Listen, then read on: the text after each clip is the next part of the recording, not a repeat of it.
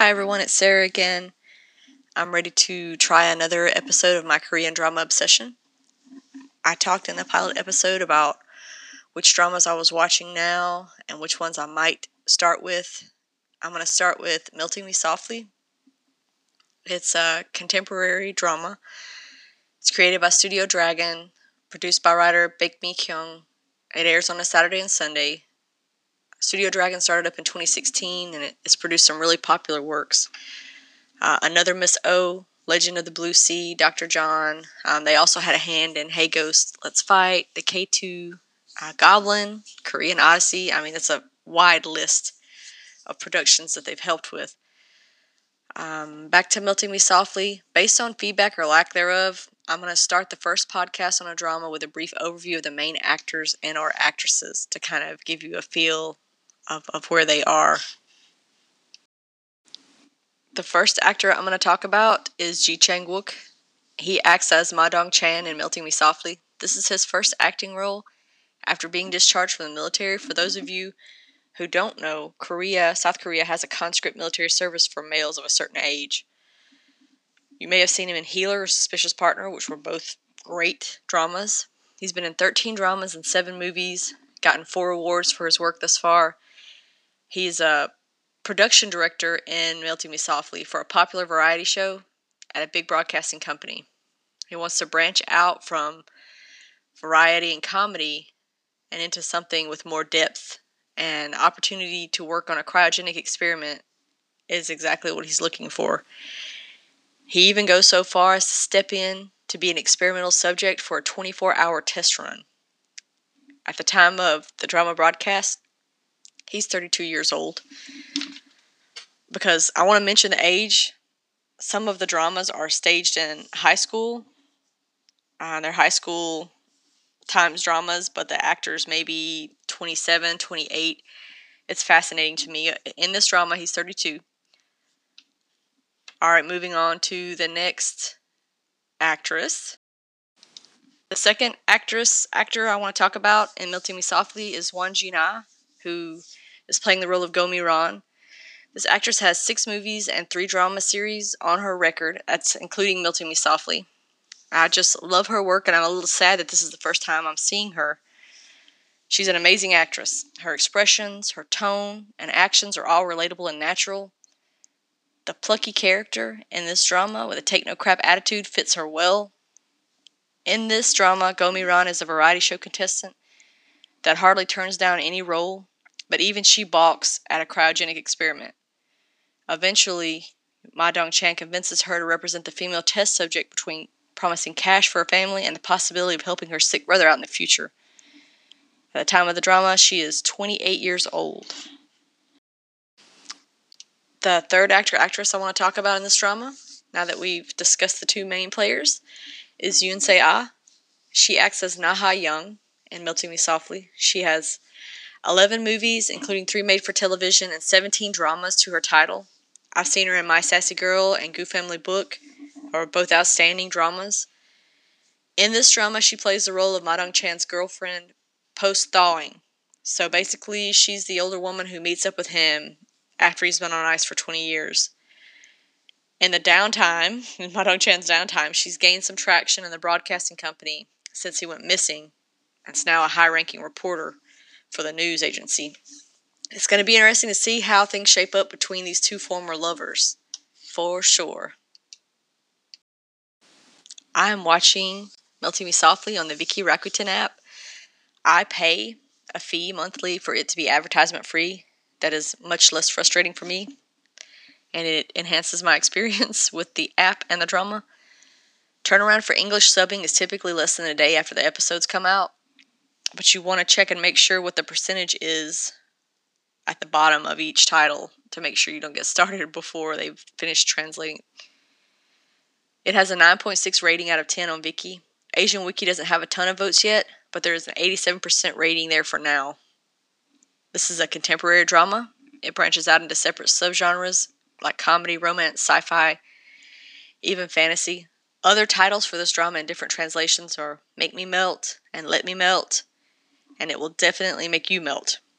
Treat yourself to this cool drama as soon as your queue opens up. Alright, we're ready to dig into episode 1 of Melting Me Softly.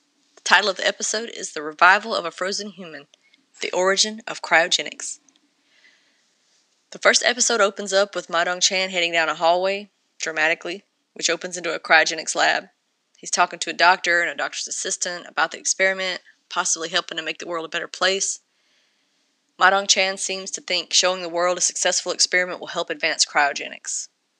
Fast forward, and we see a flash of Ma Dong-chan and an unknown female in their cryogenic pods, and the timer set to 24 hours. Production assistants are shooting video of the experiment, and the doctor steps in to keep them from videoing other pods or wandering around.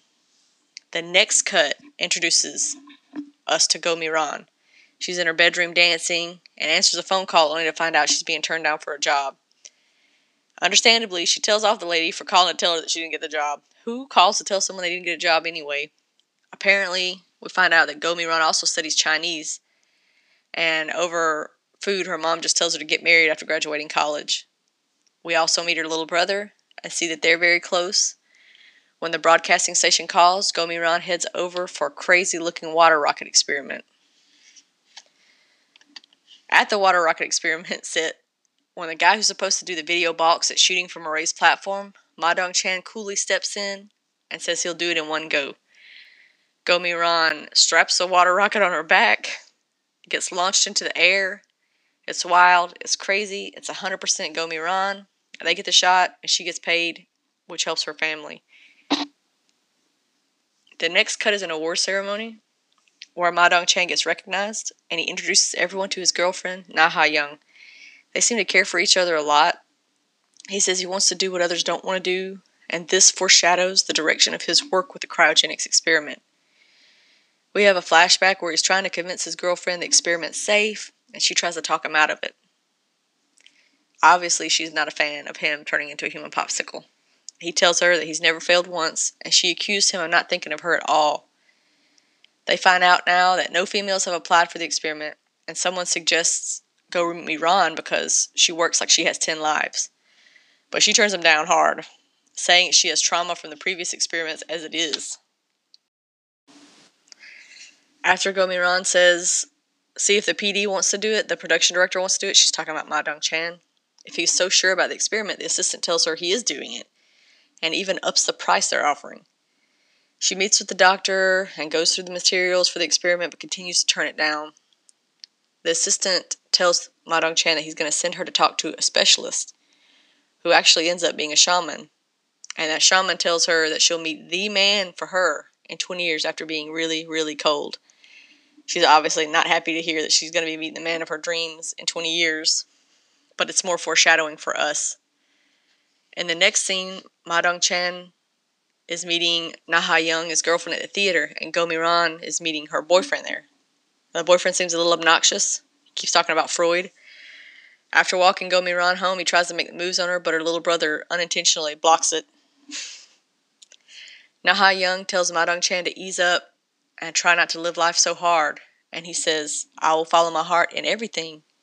And adds, so that I won't regret it when I die. They kiss goodbye. He gives her a ring, and end scene.